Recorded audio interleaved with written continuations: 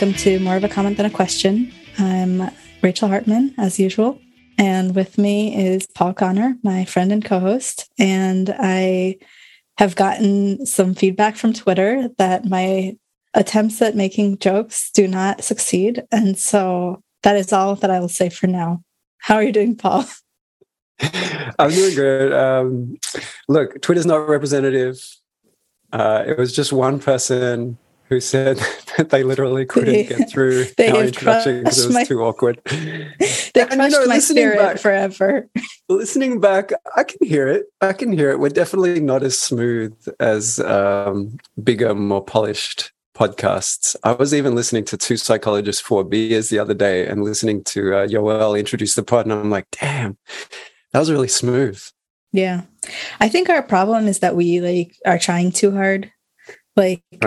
I mean, I don't know. I would probably, not true. We're not trying hard enough in some aspects, but see, my sense is it might be the opposite. But yeah, it might be. But I don't know. I mean, no, I think what it really is like we just don't have that dynamic of like what you're going for is Katie Herzog, Jesse Singal kind of like putting each other down in a whimsical way, but like. I feel like we're just like, we're not like that. And that's fine. Yeah. You respect me too much is what you're saying. And you respect me too much. Yeah, definitely. Yeah, sure. Anyway, so how have you been? How's everything? It's, I don't know, not great. It's okay. But like, I have my dissertation proposal next Wednesday. Ooh. And so I was working on like writing the actual document pretty intensely. And so I submitted that to my committee this Wednesday. So they'd have like a week to read it over, although everyone says they're just going to read it the day before. So I don't really understand why I had to send it early, but whatever. And then I did my like practice proposal presentation in lab meeting today. Okay. And so I had to like put together a PowerPoint for that and practice it, present it. And I got all these like comments and questions and feedback, which is good because, it'll help me improve. But it also just kind of made me feel like this is not good. The dissertation's not good? Yeah. And, everything. So science. I'm sure it is good and you're aiming for nothing. And I mean, it's very hard to fail and not get a PhD in a social psych program. I've only ever heard of one person getting flunked out. So I doubt you're going to be number two that I've ever heard of. Yeah, so I do think I'll pass. It's just a question of how much I'll suffer along the way. And like, I'm interested. You have to do a presentation. It's interesting to me, all the idiosyncratic methods for giving people social psych PhDs. Like I didn't have to do a presentation ever for my dissertation. Ever? Not even for your defense?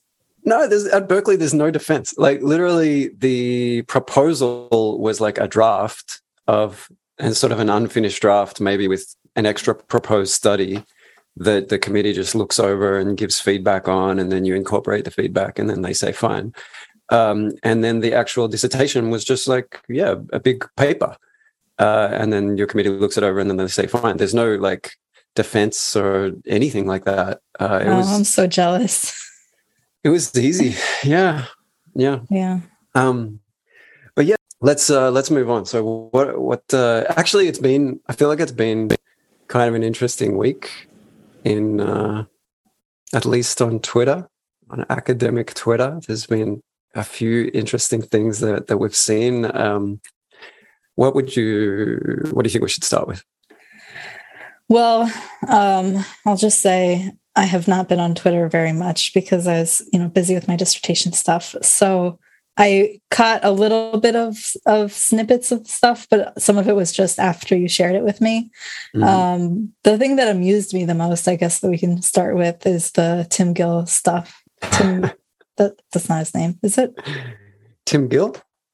Is that right? Okay. Yeah, I always have this like paranoia after I say someone's name that I'm just butchering it, saying it wrong. Like that I missed, maybe it's McGill. I don't know. Okay, Yeah, Tim no, Gill. Timothy M. Gill. So he's an assistant professor in the Department of Sociology at the University of Tennessee in Knoxville.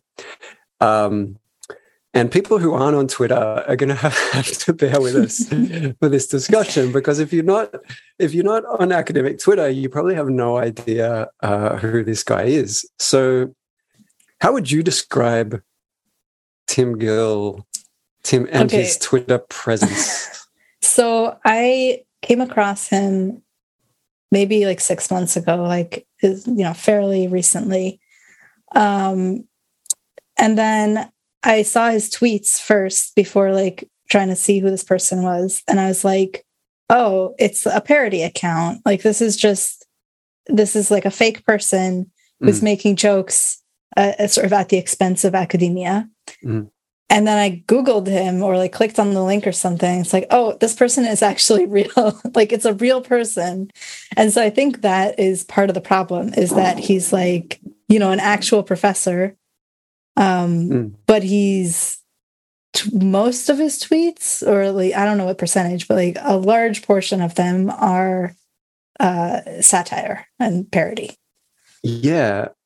So I think that's true. Like, there's not many accounts that do what he does, and that provokes confusion in people. So I think I remember when the phenomenon of Tim Gill started, and I want to say that it was this tweet. So I'm gonna read this tweet. So just keep in mind, this guy, he's an assistant professor of sociology. He's got like 150 citations. His H index is like six or something. He's an early career researcher, like a lot like you and me. But this was what he tweeted back in December 2021. As a grad student, I read each assigned reading twice before each class discussion. This often meant reading a 300-page book twice within a week. If you're not prepared to do this and more, I wouldn't pursue grad school, let alone academia. Classic Tim Gill.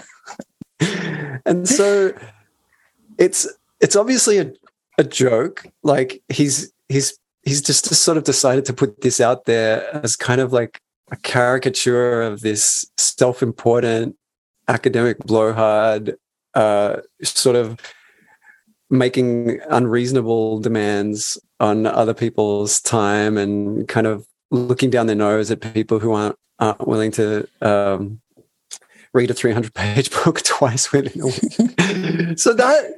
But the fascinating thing was, like, a lot of people at the time didn't immediately see this as being a joke. Like, if you go through the quote tweets of this, no, Twitter's not showing them to me. Come on. Anyway, I just remember at the time, like, a lot of people did know it was a joke and were sort of playing along and stuff like that. But a lot of people didn't, and they sort of started to get like upset and say, well, like, this is evidence of like the toxic culture, of overwork culture of academia. This is absurd. And then, I mean, a lot of professors were also just like, that's not true. I never did the readings and I've been successful. Right. It's like, yeah, okay.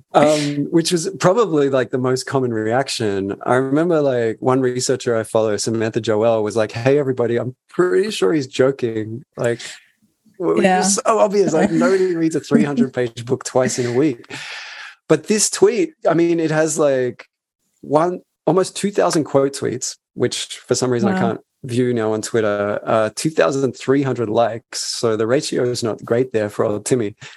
But yeah, this is kind of what he does. But he also mixes it in with tweets where you get the sense that he kind of does mean what he says. And you're never really sure. And it's because it's not, he doesn't make it obvious and it's not 100% satire. I think people really don't really know how to deal with it. So like the latest example, which sort of led to a kind of an anti-Tim Gill backlash, which then led to another backlash against the backlash, which we can get into, was about grad students working on Sundays. So let me just read this. Okay, let me just say before you read it, like he posts something like this like every Sunday, pretty much. Like this is not like, if you know, just to put this in context, like I'll open Twitter like every once in a while on a Sunday and like, oh, there's a Tim Gill tweet about how I should be working right now. But yeah, go ahead.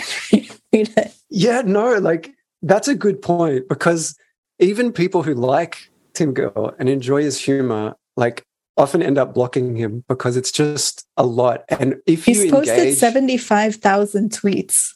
Oh if you engage with his tweets, or you like them or respond and stuff like that, I swear, like, which I have, because full disclosure, I kind of get a kick out of the guy.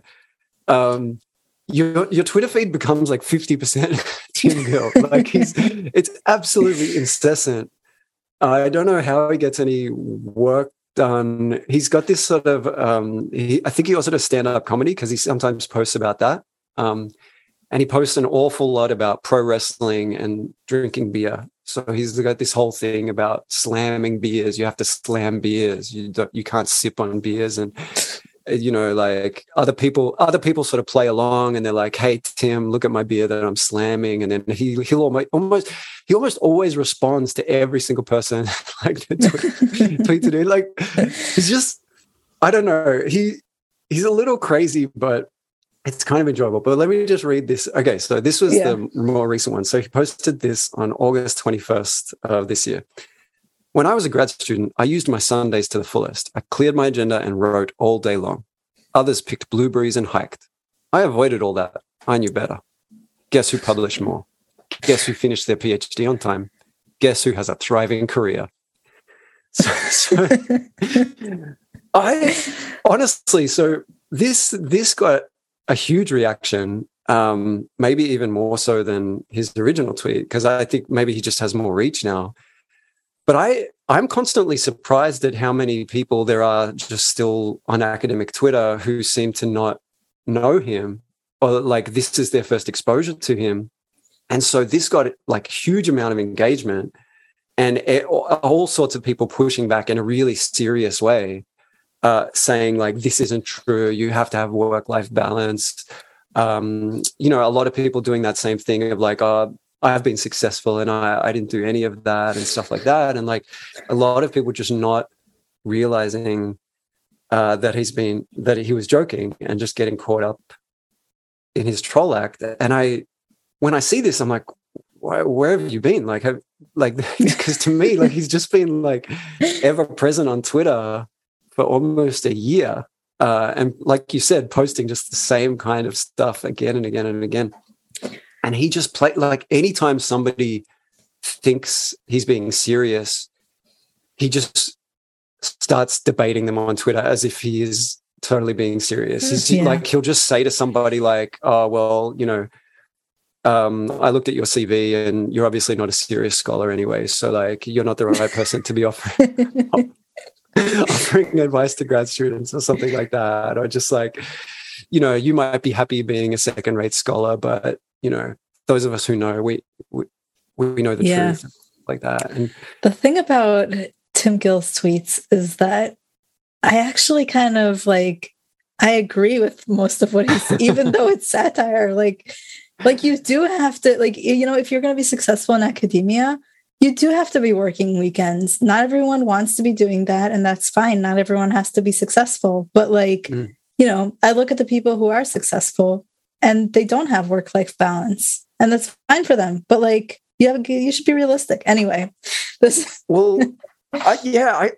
something that I kind of wanted to talk about, because, I do think this tweet in particular and the reaction to it was quite interesting, because there's like the sort of acceptable consensus view is that like, not only that, like this is kind of a toxic culture that forces people to overwork and it's bad for your mental health, which like I might agree with, but also that like well, this is not true. Like you can have like take your weekends to yourself, and there'll be no sort of professional cost. Like it won't affect the success you have in academia. And I don't know, like it's weird to me because like it definitely seems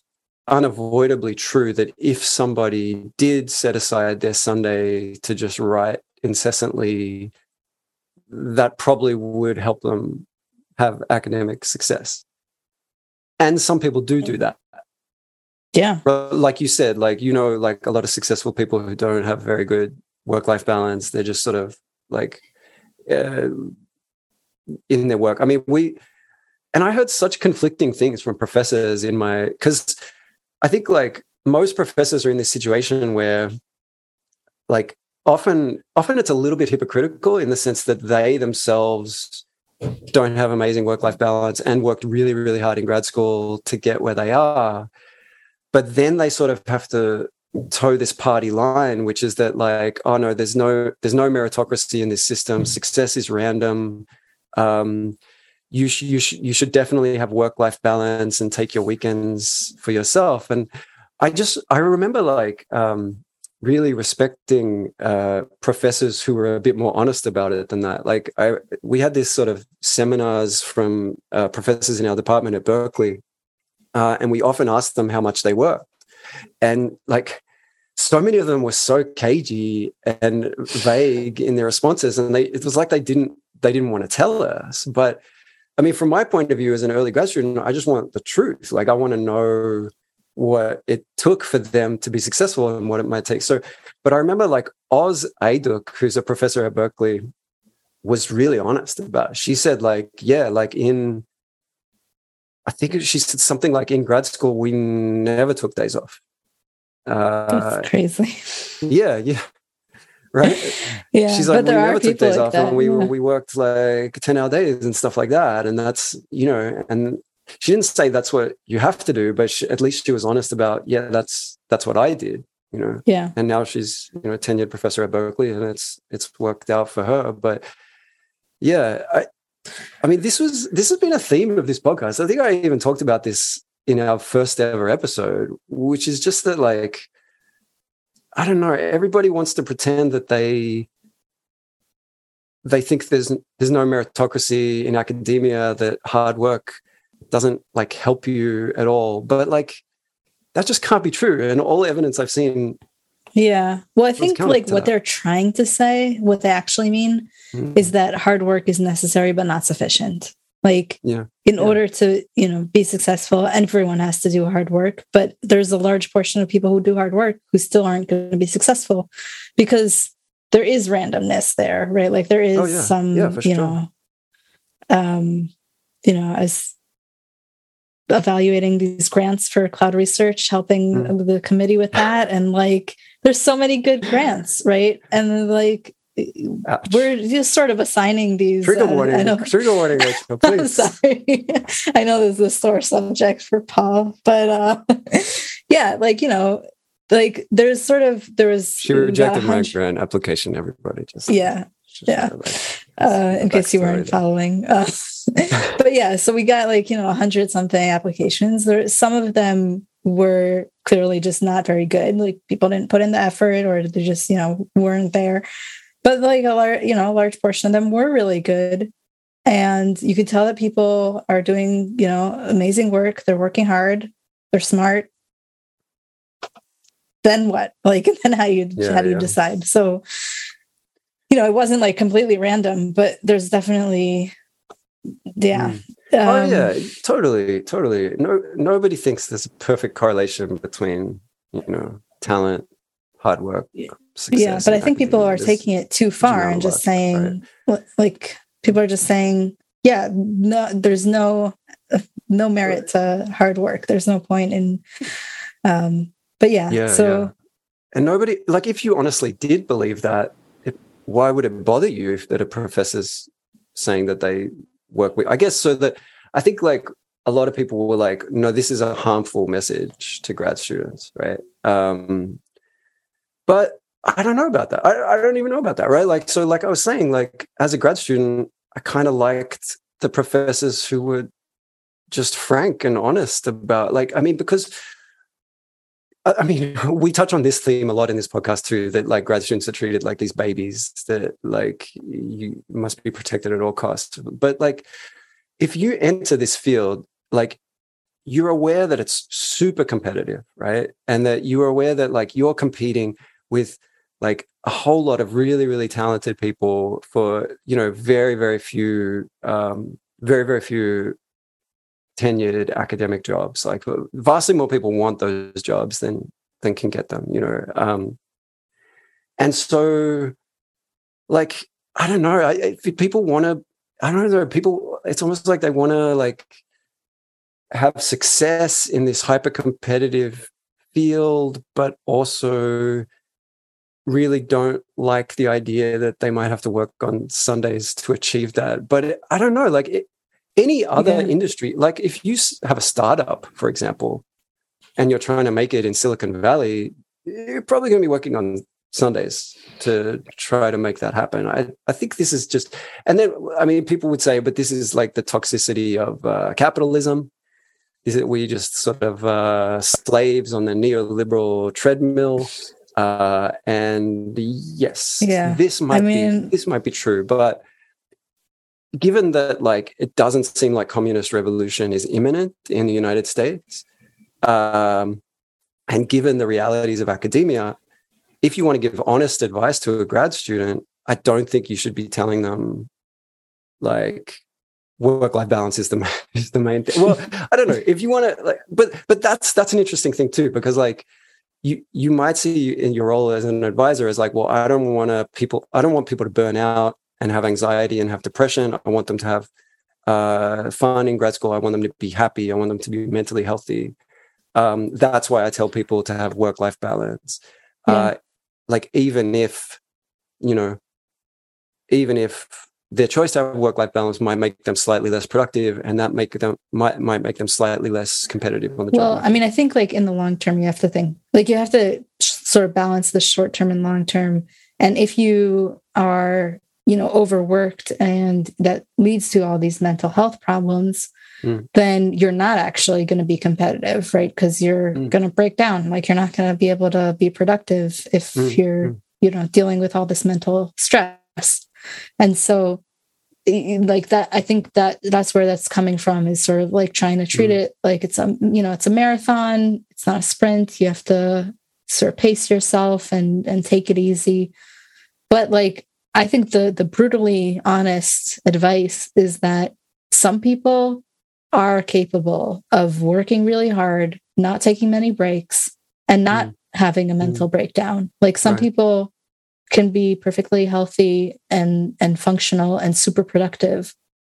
And those people are going to be the successful ones. And like, and that's ableist, or at least this is a critique that I saw. How is it ableist to acknowledge that there's mentally healthier or less healthy people? No, I think the point was like, it's ableist to sort of joke about this, or it's ableist to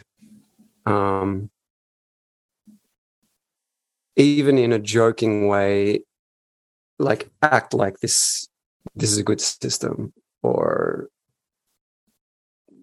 I don't know, because like when you read his satire, right? So like I read his satire, and I clearly see it as satire, but I like at the same time I don't think he is like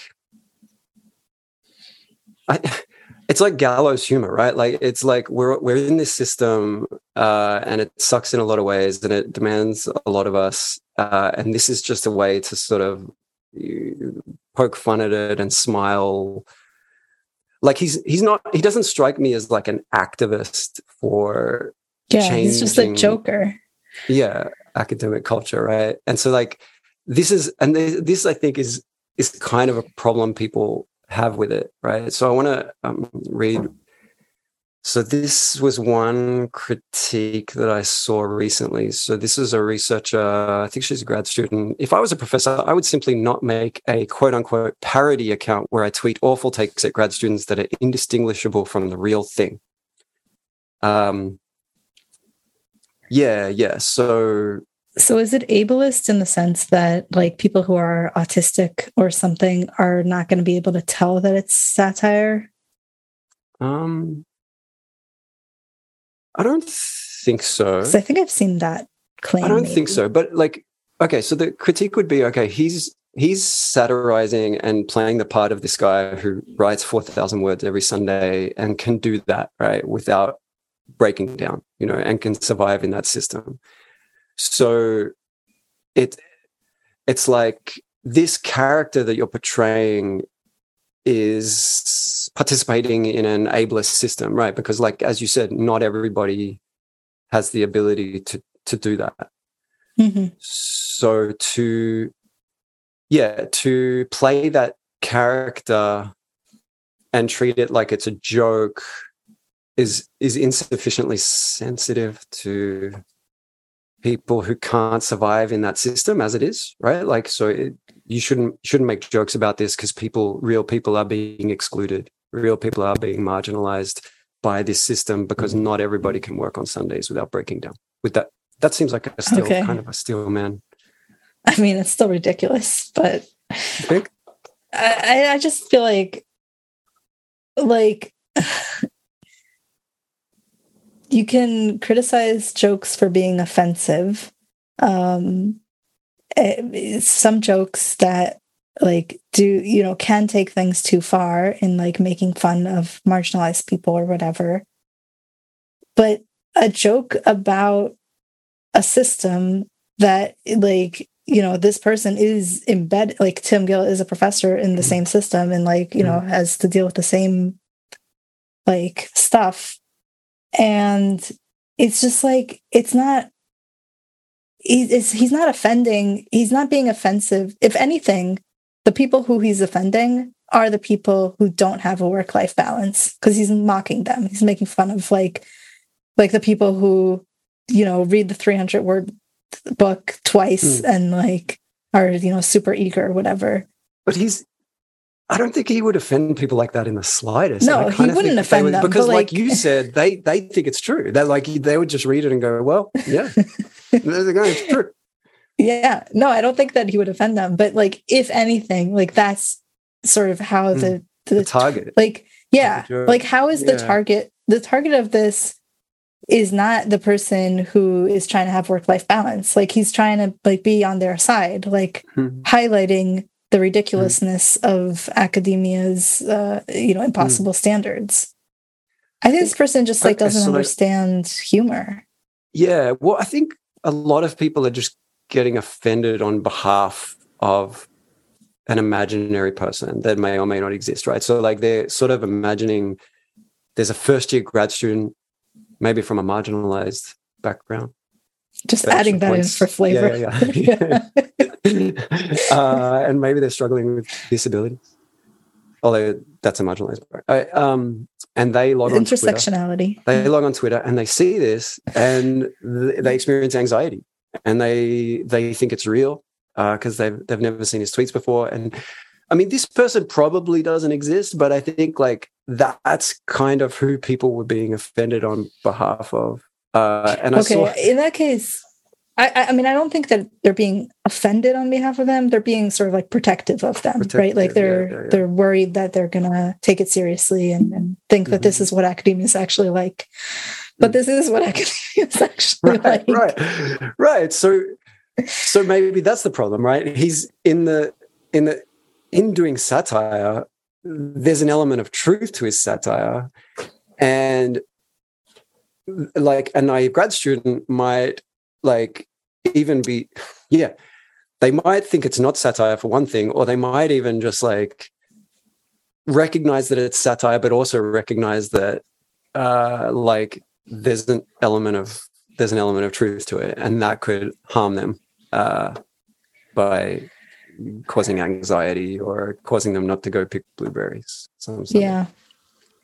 I mean, I do think that there's a little bit of truth to that. I think people who are just starting out don't really have a good sense of how much they should be working, what other people are doing, how to compare themselves. I'm going to shout out Carlos, our new lab manager, who's taking a moral psychology class and did all the reading for the class and was like, finished all the reading like 3 days ago. And I was like, Carlos, you're trying too hard. He should start a Twitter account. Yeah, I know. So I mean, and I was like, when I was in my first year, before I started classes, we had like these, like hangouts with people in the department, the upper grad students, and everyone was like, here's some advice for your classes. Don't read too much. Don't like take them too seriously. Focus on your research. Like kind of skim, you're going to be assigned more reading than anyone could possibly do. And that's for each of your classes. So just like skim the stuff, whatever. So like, and I felt like some of that advice was necessary. Like I would have done more if people hadn't like told me that over and over again. But all I can say is you shouldn't get your information from a random Twitter account. like people exist within a system of like support, right? Like you go into grad school, you have other grad students, you have your advisor, you have postdocs, like you're not, hopefully you'll be getting real information from real people. And then you go onto Twitter and hopefully that'll teach you that this is a joke, sort of. I'm pretty sure Smriti did all the readings for every grad seminar she ever went to as well. So shout out Smriti. Yeah.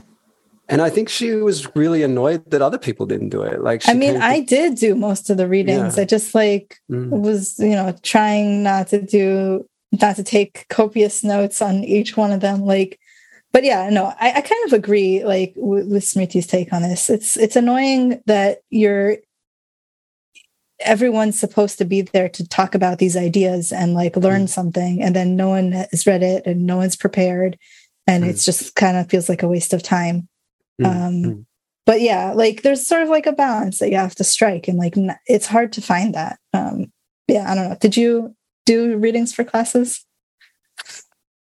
Honestly, not really. No, if it was a topic I was really interested in, I sometimes would, but I'm quite a slow reader. Like it takes me really quite a long time to get through an academic paper because I'm constantly getting sort of distracted, and they'll mention some reference and I'll want to go check out that reference and stuff like that. So, and also, yeah, I don't think I'm lazy. I was going to say I'm lazy, but I don't think I'm lazy, but I did probably, even from the start of grad school, like had this idea of like, no, I kind of want to focus on what I want to focus on here. And I think grad seminars are an interesting thing because there's no accountability really for reading stuff or not reading stuff. And you really quickly realize that.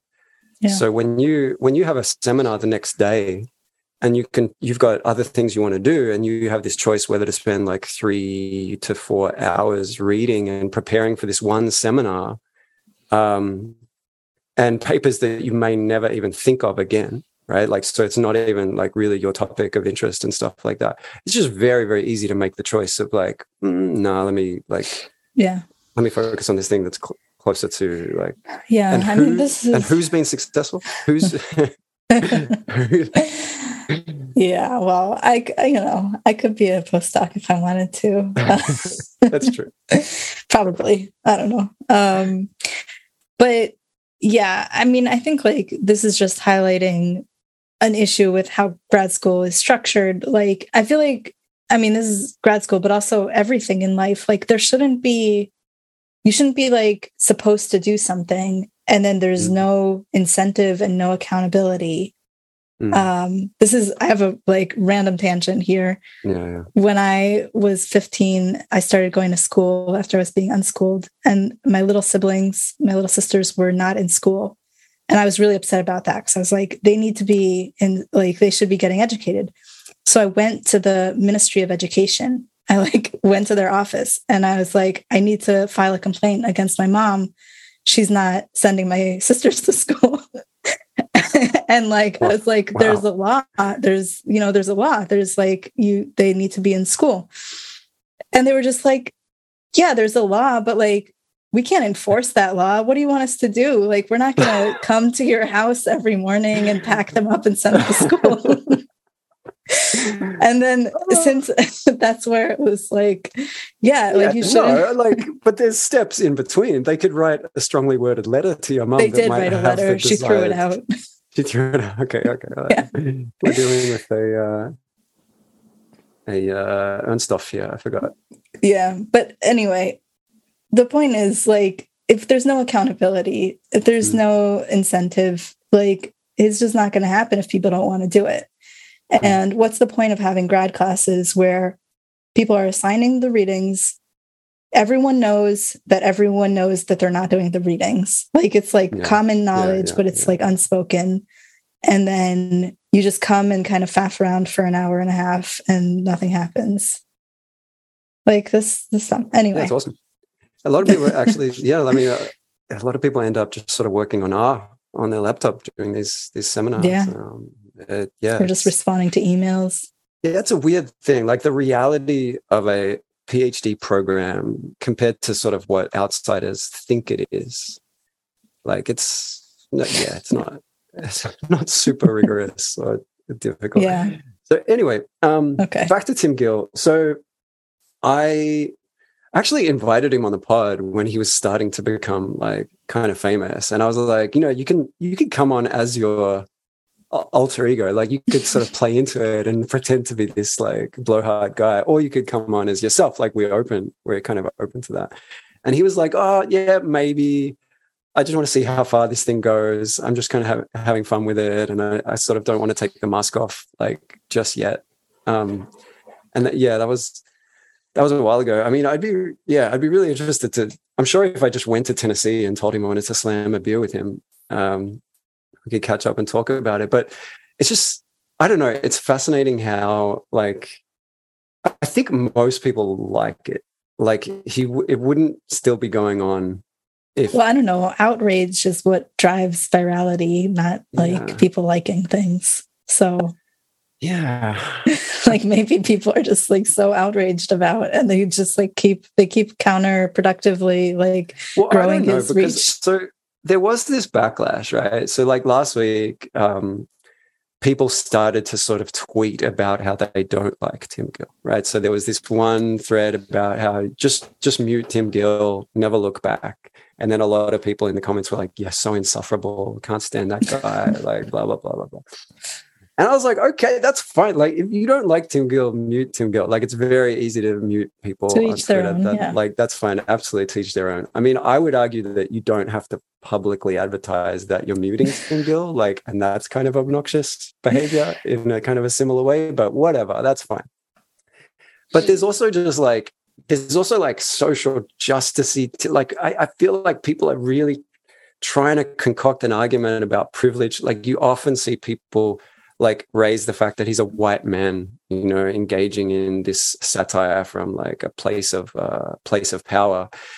But then, you know, like positively, I would say there's generally under all those comments a bunch of scholars of color who are just like, no, he's funny, like it's fine, you know. Yeah. So I really do think, and so there was this little backlash against Tim Gill, and people were sort of, you know, arguing that, you know, he does this or he does that, and I saw this one thread where this one guy, this kind of a random guy, former academic, had posted a photo of Tim Gill saying that he had a punchable face, and then Tim responded to it, and like he looked up this guy's Rate My Professor reviews, and he found like the most negative one, and he's like, "Oh, you're like encouraging violence against me, but your students say that they found you creepy." And he posts a screenshot of this, and that starts this whole like back and forth between them, because then this guy found Tim Gill's Rate My Professor reviews and like posted his most negative ones and stuff like that. And then I guess one of Tim's supporters and followers like logged into Rate My Professor and left this guy a negative review. And then so this guy posts that and says, look, his followers are coming after me. I haven't even taught for 4 years. And I just got this negative review. Because the negative review was very clearly referencing like this argument that this guy was having with Tim Gill. And then like another sort of like social justice oriented account posted about it and said like, oh, Tim is encouraging harassment against this minority scholar. Oh my God. And so like, but these are the kind of like, this is just the dynamics of Twitter, and you just watch it and he's just like, man, everybody just needs to relax. So there was this kind of backlash. But then I actually, if you look through the more recent tweets, most people, I would say, it seems to me the majority of people are just like, just chill out. Like he's just joking. He's having fun. Like Twitter is such a dour, outrage-filled place. Can't you just let this guy joke around? Like, can't people just relax? And I think that is actually more sort of the consensus majority view. That's my take. Like, I haven't done that. Somebody's out there is doing a dissertation on him right now, I'm sure. Like, maybe I should switch to that. Yeah. So anyway, that would kind of be my position. This is becoming the motto of the podcast, but like people should just maybe touch grass. It's a good thing we learned that phrase. Let people that like the jokes. If you don't like the jokes, mute the jokes. None of that's going to change the structure of academia. If some people seem to enjoy it, even, marginalized people. So let us have a little bit of fun while we are slaves to this neoliberal like nightmare that we've found ourselves in. And for every Tim Gill tweet about how you should be working hard on Sundays, there are hundreds of tweets from academics saying, remember to rest and relax. Right. So I'm not too concerned about newbies going on Twitter and thinking that this is what they have to be doing. Not only that, if you do rest and relax on a Sunday, you can post about that on Twitter to like, it can be part of your self-care routine. Vast acclaim. Like academics constantly trying to advertise how much they're taking time for self-care and looking for the approval of others for doing so. So yeah. Are you going to be working this weekend? Dude, probably not. Like, man, like, tell you what, like having a kid was a terrible decision for my academic career. I'm like, I never work on weekends now. It's very, very, my wife's staring at me, staring back at me. It was still a good decision to have you go. I would love to get some work done on this weekend. I have so much to do, but it's probably not going to happen because I've got a wife and a kid. Yeah. And so the weekends are for the family now. Wow. Who I love dearly, and when I'm on my deathbed, I will not regret spending weekends with them. But when you're on the academic job market and you see other postdocs with H indexes of 20, it's tough not to feel like anxiety about your own productivity. And definitely since having a kid, my productivity's gone down. So that was a long answer, but no, probably not going to work this weekend. How about you? No, definitely not. I haven't. The only times that I work on the weekend is when I'm taking classes, and then work is just like if I'm doing readings for the class or homework. But no, I am not. I just don't care, right? Like that's not my goal. So Tim Gill would be horrified to hear this. Be disappointed. Us, I might go get some blueberries from the We're sorry. Okay, so let's move on because there was a few other topics we wanted to touch on. We don't have that much more time. Can we talk about that Safe Faculty? Yeah, project? I want to hear your thoughts on that. Oh man. Okay, so. The Safe Faculty Project, in its own words, it's volunteer led by students and professionals that have experienced harassment, abuse, or misconduct within higher education. It aims to protect undergraduate and graduate students, paid and unpaid employees, and volunteer and funded researchers experiencing academic and workplace harassment, abuse, or misconduct with higher education. So I'm reading from their website.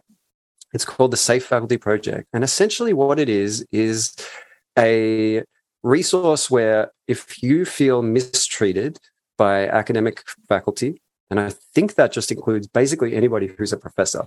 I don't see any, thankfully, postdocs on the list, or like grad students, even though in theory a grad student could mistreat RAs or students that they're TAing. That's definitely possible.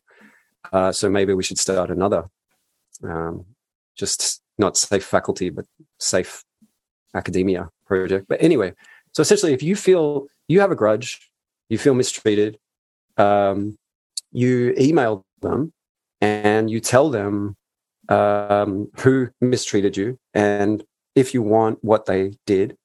And they basically just put it on this publicly shared spreadsheet. So, man, I find this really interesting. So let me go through a few of these reports. So like, I'm just opening up this spreadsheet. I'm seeing the names of all these faculty. We'll provide a link in the show notes. And I'm reading what they have done according to their alleged victims. So the first person on the spreadsheet, bullying his employees about their accents, culture, and gender, telling them to work in their free time, sounds like Tim Gill, creating unsupportive and hostile environment.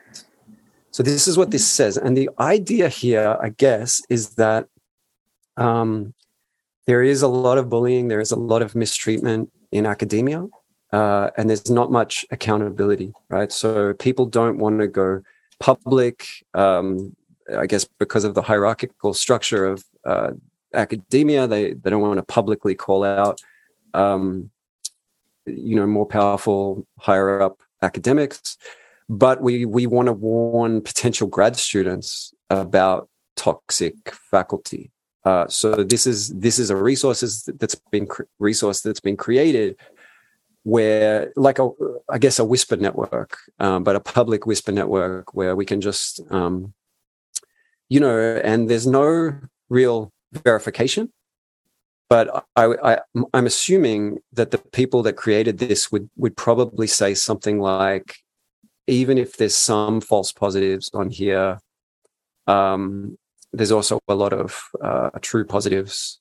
And so even if somebody gets caught up in this and is accused of stuff that they didn't do, it's worth it to have this resource to warn potential grad students and potential collaborators away from the toxic people in academia.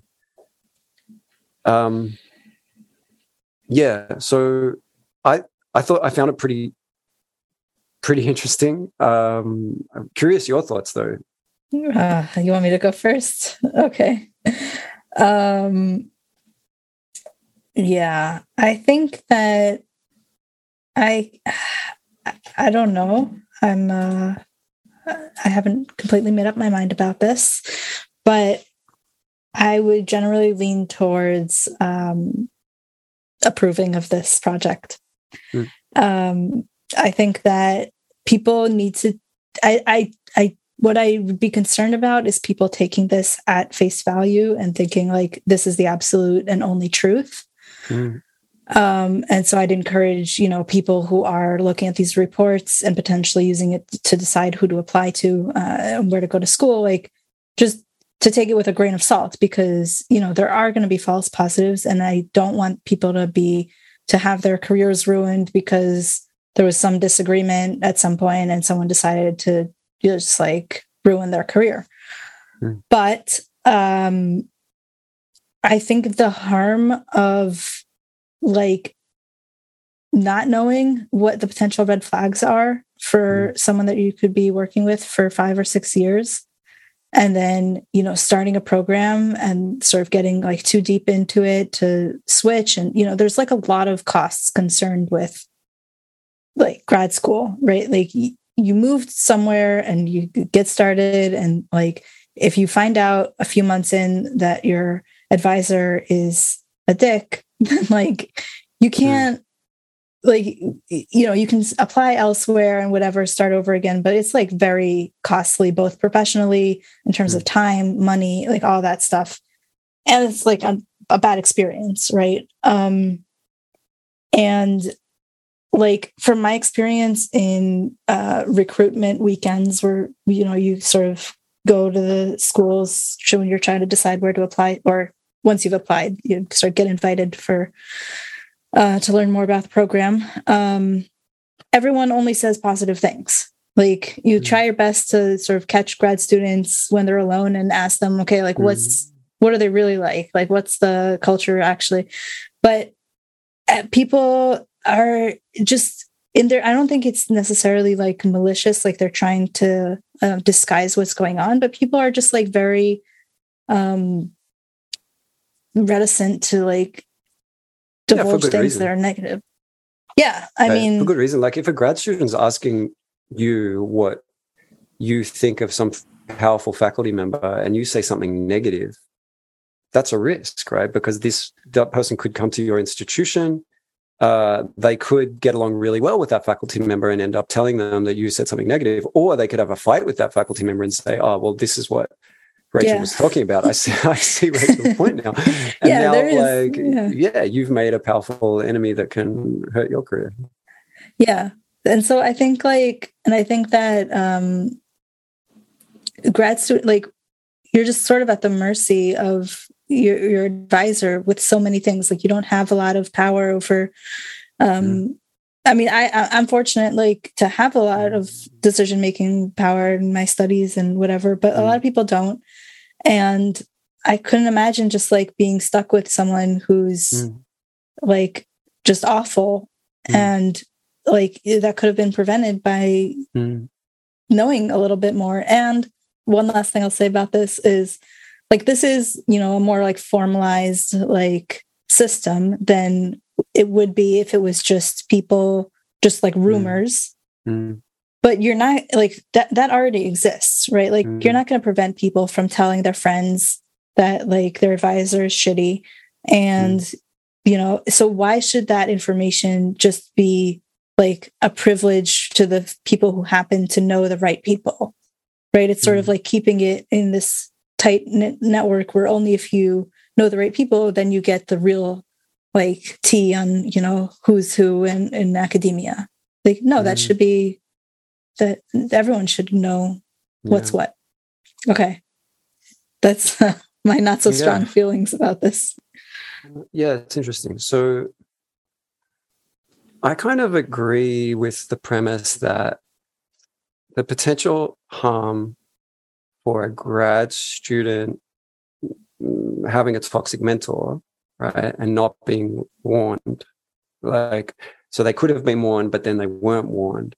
The potential harm of that is much greater than the potential harm of somebody just having their reputation damaged by appearing on this thing, right? Because I think all these people, none of them are going to get fired just because they were on this, somebody anonymously like made an anonymous allegation, and they're not going to get fired. They're probably still going to be able to recruit grad students because of how many people are generally applying to these schools, right? So like the potential harms that this resource could avert potentially are, I do think, are greater than the harms caused by false positives. I think I have a different prior about the likelihood of these claims being valid than most people. I think most people, definitely the people who made this list, like there is zero qualification on this website. Like at no point, as far as I can see anyway, I'm reading just the about section, do they say these are unsubstantiated, unverified allegations made completely anonymously. So we don't vouch for the truth of them. They never say that at all. I think they do say that. Really? Like I'm looking at their like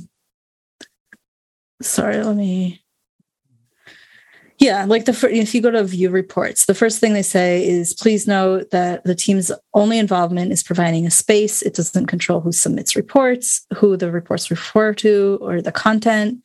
The project doesn't endorse, confirm, or deny any of the reports. Right. Yeah.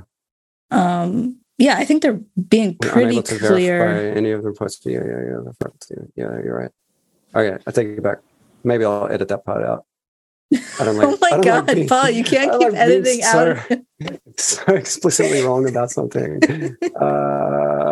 Yeah, no, you're right. They do. They definitely do put a disclaimer on the form, just not in the about section above it.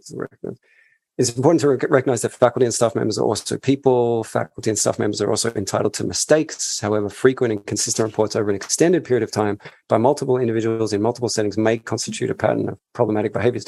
I mean, that's a weird thing to say because there's no indication on the spreadsheet about how frequently the allegation has been made or by how many people or anything like that. I think each entry on the spreadsheet is one person reporting one thing. Oh, okay. Yeah. Okay. So one person is put there twice. Yeah. I think they were just reported by two separate people. So, okay. So you twice the evidence. Yeah. Right. Okay. So here's my potentially unpopular opinion. If there, so I don't remember if I've said this on the podcast before, but basically, like, if there is sort of an allegation against a faculty member of like bullying, say, I think the response of most people is to assume it's probably true, right?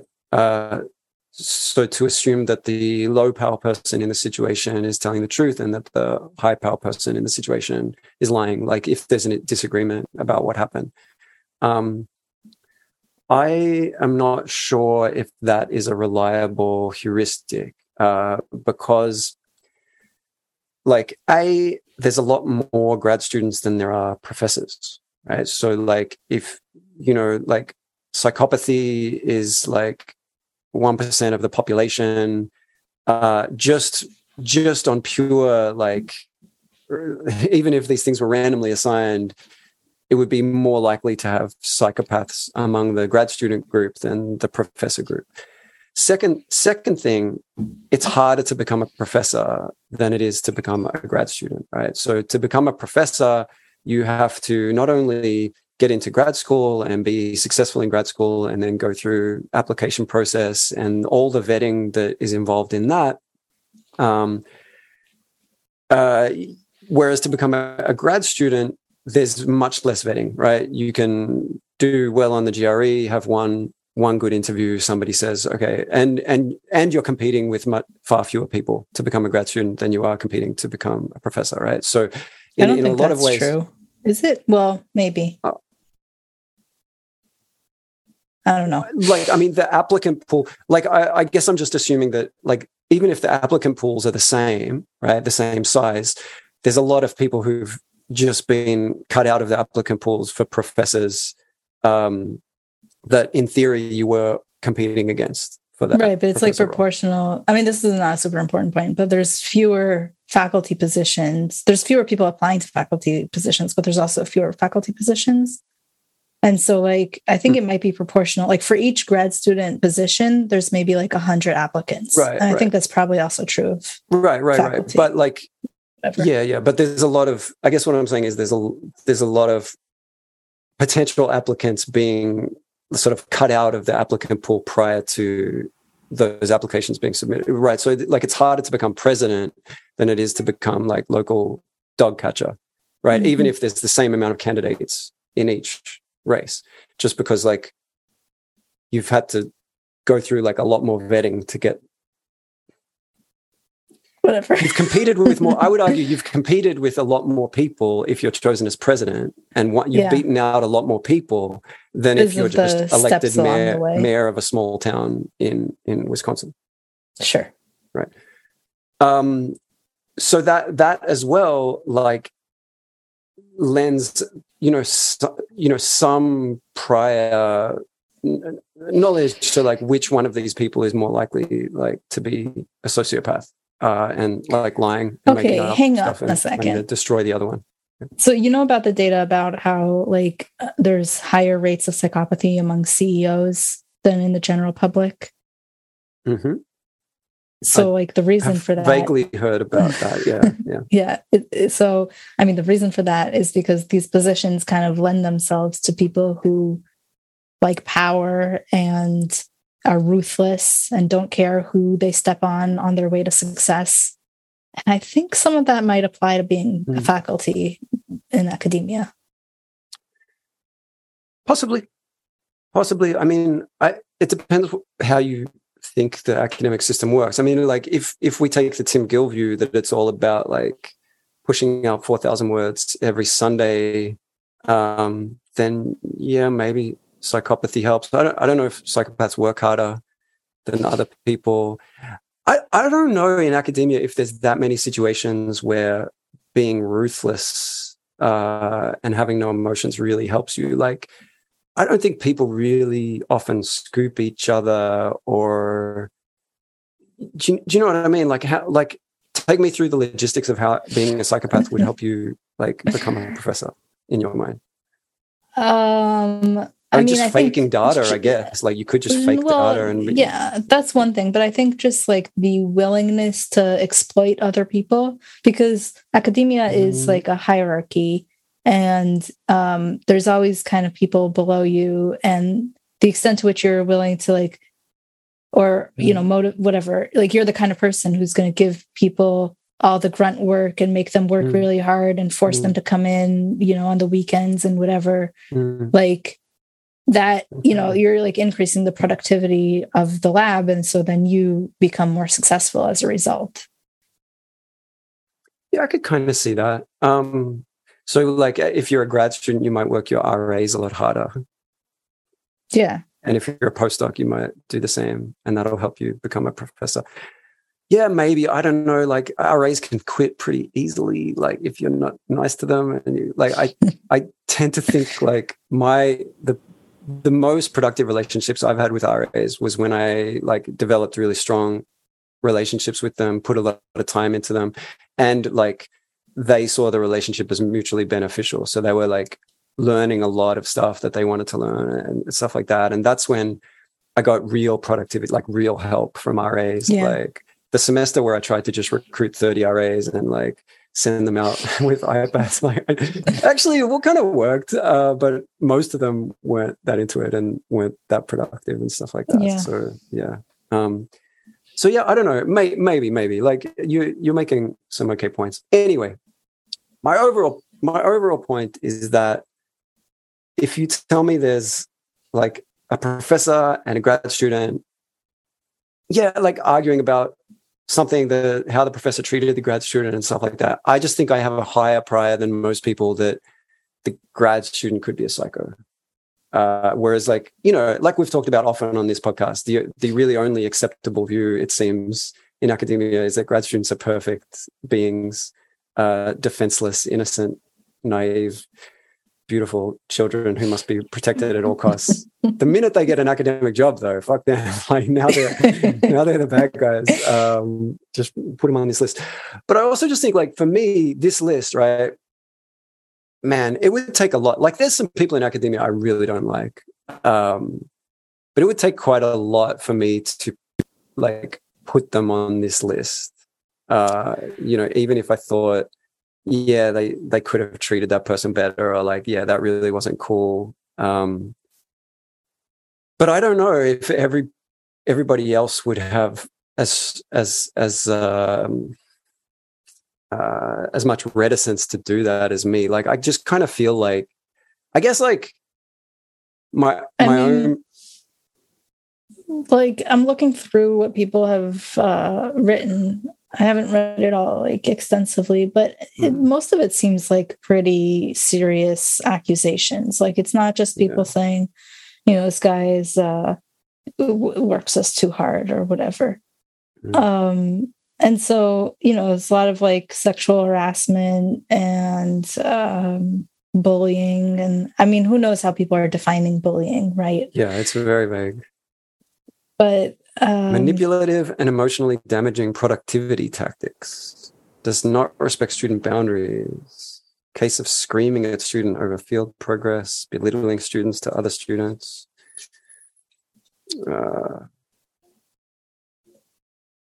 Yeah. I mean, I don't know. Stealing Like, ideas from students, crossing lines between instructor and student.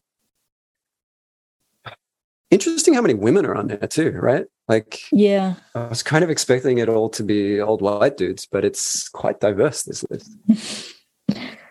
Yeah. Just kudos to you, academia. I had some friends in undergrad who were like RAs at the time in a female PI's lab in like chemistry or biology or something. And they were like talking about how abusive she is and like she's like manipulative and like power hungry and like all these crazy things. Yeah. So yeah, I mean, I don't know if like I wonder, you know, I don't know. I don't want to say sexist things, so I'm just gonna stop. All right, let me finish your thought for you. Like, this is like you're wondering if women just mistreat other women. No.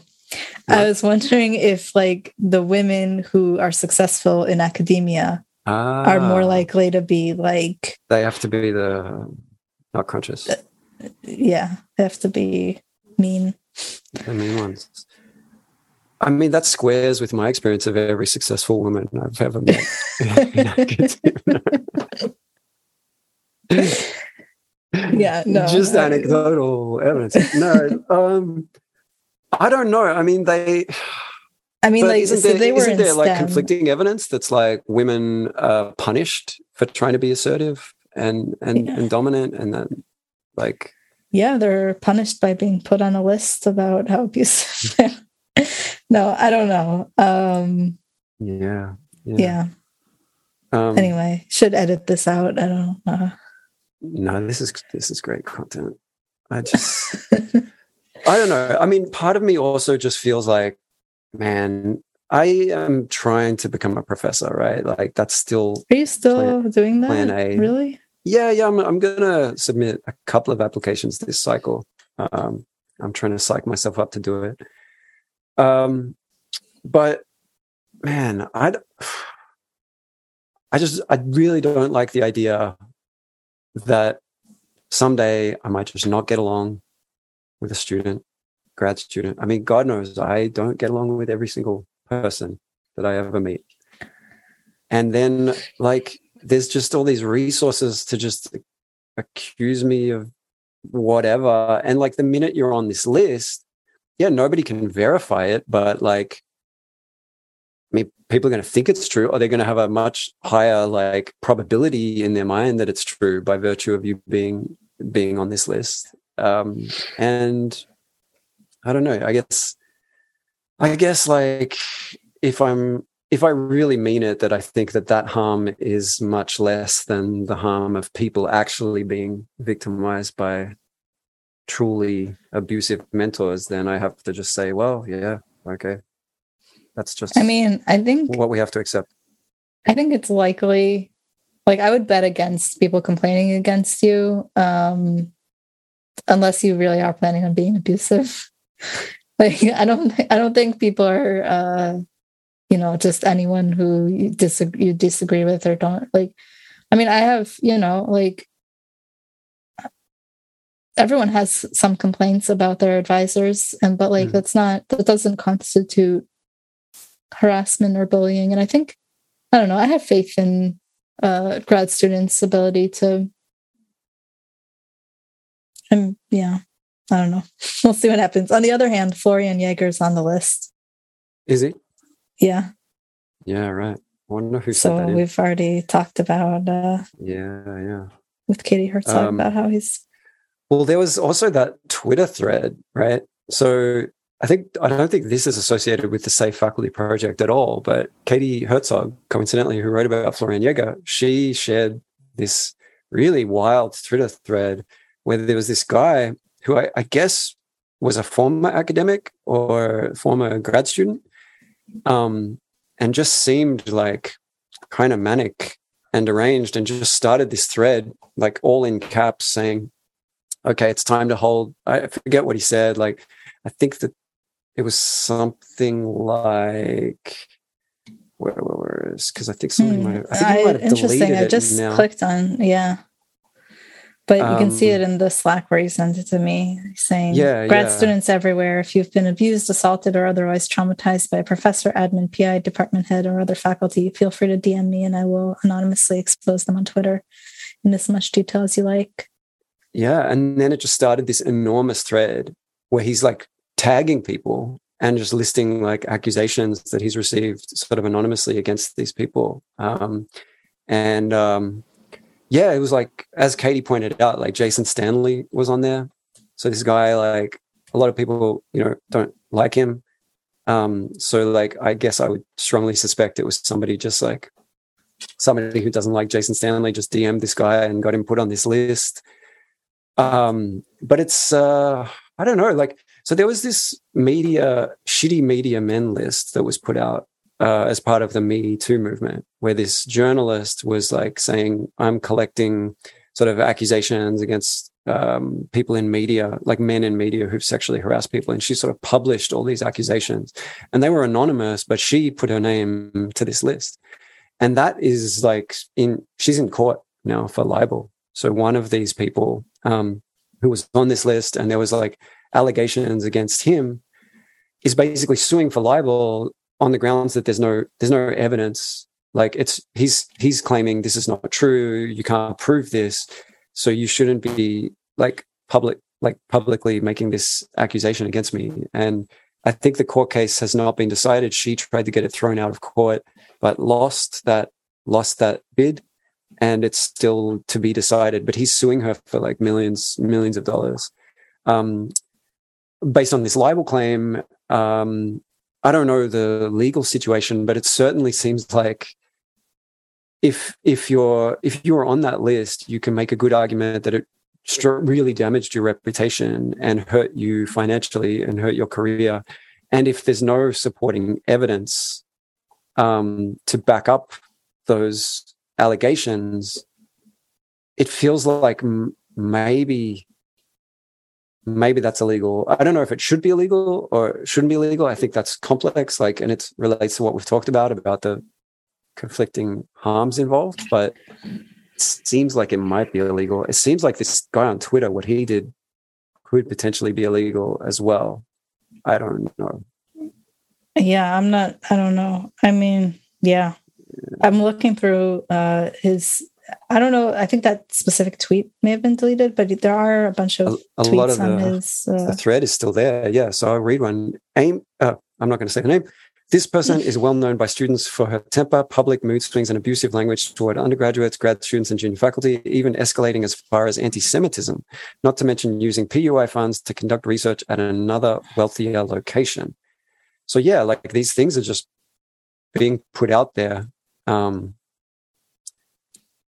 think I don't know about legality. I'm not here to talk about that, but just I think that the fact that it's, what am I saying? People shouldn't just rely on being in the know and knowing the right people in order to hear this information. And we're in the age of information. People are, they're exposed to more. They should be able to know things. And I think really the responsibility should be on us to take it with a grain of salt and acknowledge that this is one person's take. It hasn't gone through a court or it hasn't been to trial. And yeah, you should know that this is a thing that people are accusing this person of. Whether you take it seriously or not is up to you. But I don't know. I think more information is not always, but usually better. Usually better. Yeah. I mean, yeah, unless it's a complete false positive and the person's innocent, in which case is more information is leading people astray and potentially sure, yeah. I mean, but this innocent person. Yeah, but I just think if that's our fault for believing it and I mean, I don't know. I'm just talking about how ideally society would work. This isn't, how it actually does. But like ideally, we would see someone complain about someone and register that as like, okay, there's something that's worth looking into in more detail here. And then you look into it more and find out that it's not actually a real thing. And it's like, okay, well, you know, learn something. But yeah, that's not, you know, I'm just being naive about this because people don't actually do that. No, I mean, much more likely is just like potential grads. Well, I was actually going to like make a bad joke about this, which was just to sort of say, well, like the good news for faculty is that if anybody reads about you on this list and is dissuaded from joining your lab, they probably weren't a great scientific thinker in the first place, and you probably dodged a bullet because they maybe weren't somebody you wanted in your lab in the first place. So there you go. Yeah, maybe I can just, that can be my positive spin, even if I end up on one of these lists. It's just like, hey, if somebody's going to uncritically accept that about me, I didn't want to work with them anyway. Yeah.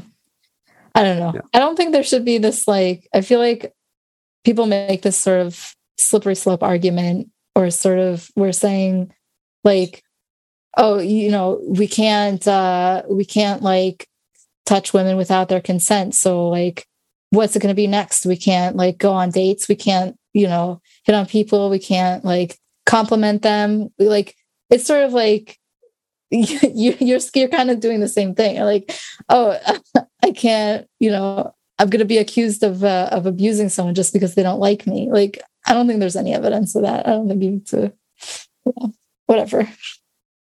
I mean, there's some evidence of people being accused of stuff that, like, they didn't do, or like weight of evidence suggests they didn't do. I mean, we talked about Florian Jaeger, but there's more. There's been others for sure.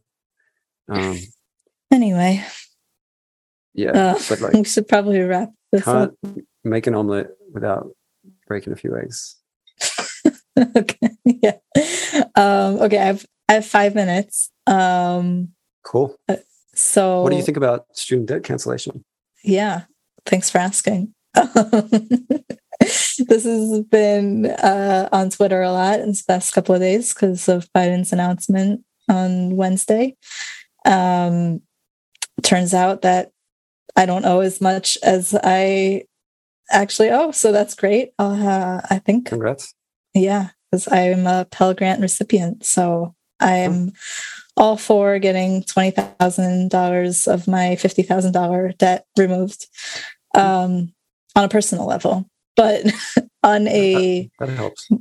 Yeah, on a more objective level, I don't necessarily think that it's the right decision. I think there's a lot of people who need help with their loans, but I don't know that this is the right way to do it. Not that I know what the right way is, but for one, like, I think the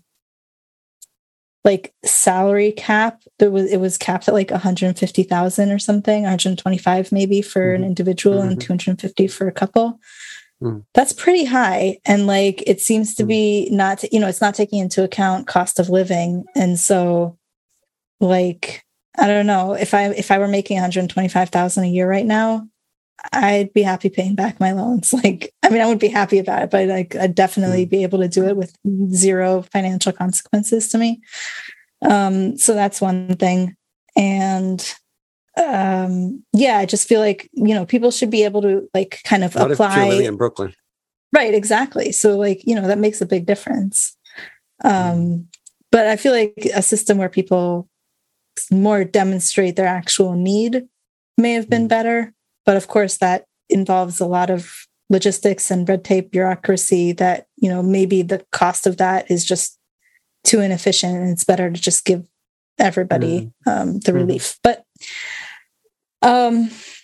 and like, I think it once you get through college and you graduate, your earning potential is higher. And so like, it's possible that people who are in greater financial need overall are the people who haven't gone to college. They haven't taken out any debt, but maybe just giving them $20,000 would help them improve their lives drastically, as opposed to forgiving the debt of people who do have a college graduate degree. And then, so those are all my sort of thoughts on the policy itself. And then I just wanted to complain about people's reactions, where instead of, having nuanced views about what's the right way to help out people who are struggling, they just say, this isn't fair, and sort of like stomp their feet and have a fit about the fact that they paid off their student loans. And so why shouldn't other people need to pay off theirs? And it's like, I don't know, it's like so regressive in a sense. It's like, could you imagine your grandparents like having a fit about the fact that you have a washing machine because they had to, not grandparents, but like whatever, because they had to like wash their clothes in the river or the bathtub or whatever, and like they had to scrub them by hand for hours. So like, how dare you have the convenience of like having a washing machine? But it's like, like we can make progress in policies and in technology and whatever, and we can make people's lives better. And the fact that you had to go through something bad and someone else doesn't, isn't like, because things have changed, that's not like inherently unfair. I don't know. Well, I don't know. I feel like the people making those, it's like the arguments you made that this is not the most efficient way to help people, that some people who really don't need the help are getting the help, and some people who really do need the help aren't getting the help. It's kind of implicit in those statements that this is not fair, or like this is not a policy, a well-targeted policy that's helping people in an optimal way. Well, I mean, the comments that I'm complaining about are specifically ones who are saying this is unfair because I paid off my loans and you should have to pay off yours. Like, it's not. I feel like it's not really about whether this is good or efficient, good for society or anything. It's just I had to suffer, and so you should have to suffer. But isn't it more like we made different choices. I chose to pay off my student loans. You did not. And this policy benefits you, and it benefits you in a pretty substantial way, and I get zero benefit. So why can't there be just because I made different choices, why do I not deserve to be helped? Like, I mean, and then that does seem like the argument of like, couldn't you make a more targeted policy to, like, I don't know. I get what you're saying, but I don't think it's, I kind of understand where people are coming from. Like, if you did graduate and bust your ass to pay off your student loans, and we're like trying to be super responsible and get them paid off as soon as possible, so the interest didn't engulf you. I can understand being annoyed that people who are less responsible just sort of get let off for making different decisions. But I mean, I don't know. Or mostly I accept your point that it's not a good argument, but I think it's like, it's at least circling a good argument. Maybe. Maybe. But okay, I gotta go. Have another meeting. All right, cool. Well, thanks for joining me. It's been a pleasure as always. Yeah. I'll put this online, and we'll see what happens. All right, great. I'm hoping Tim Gill listens.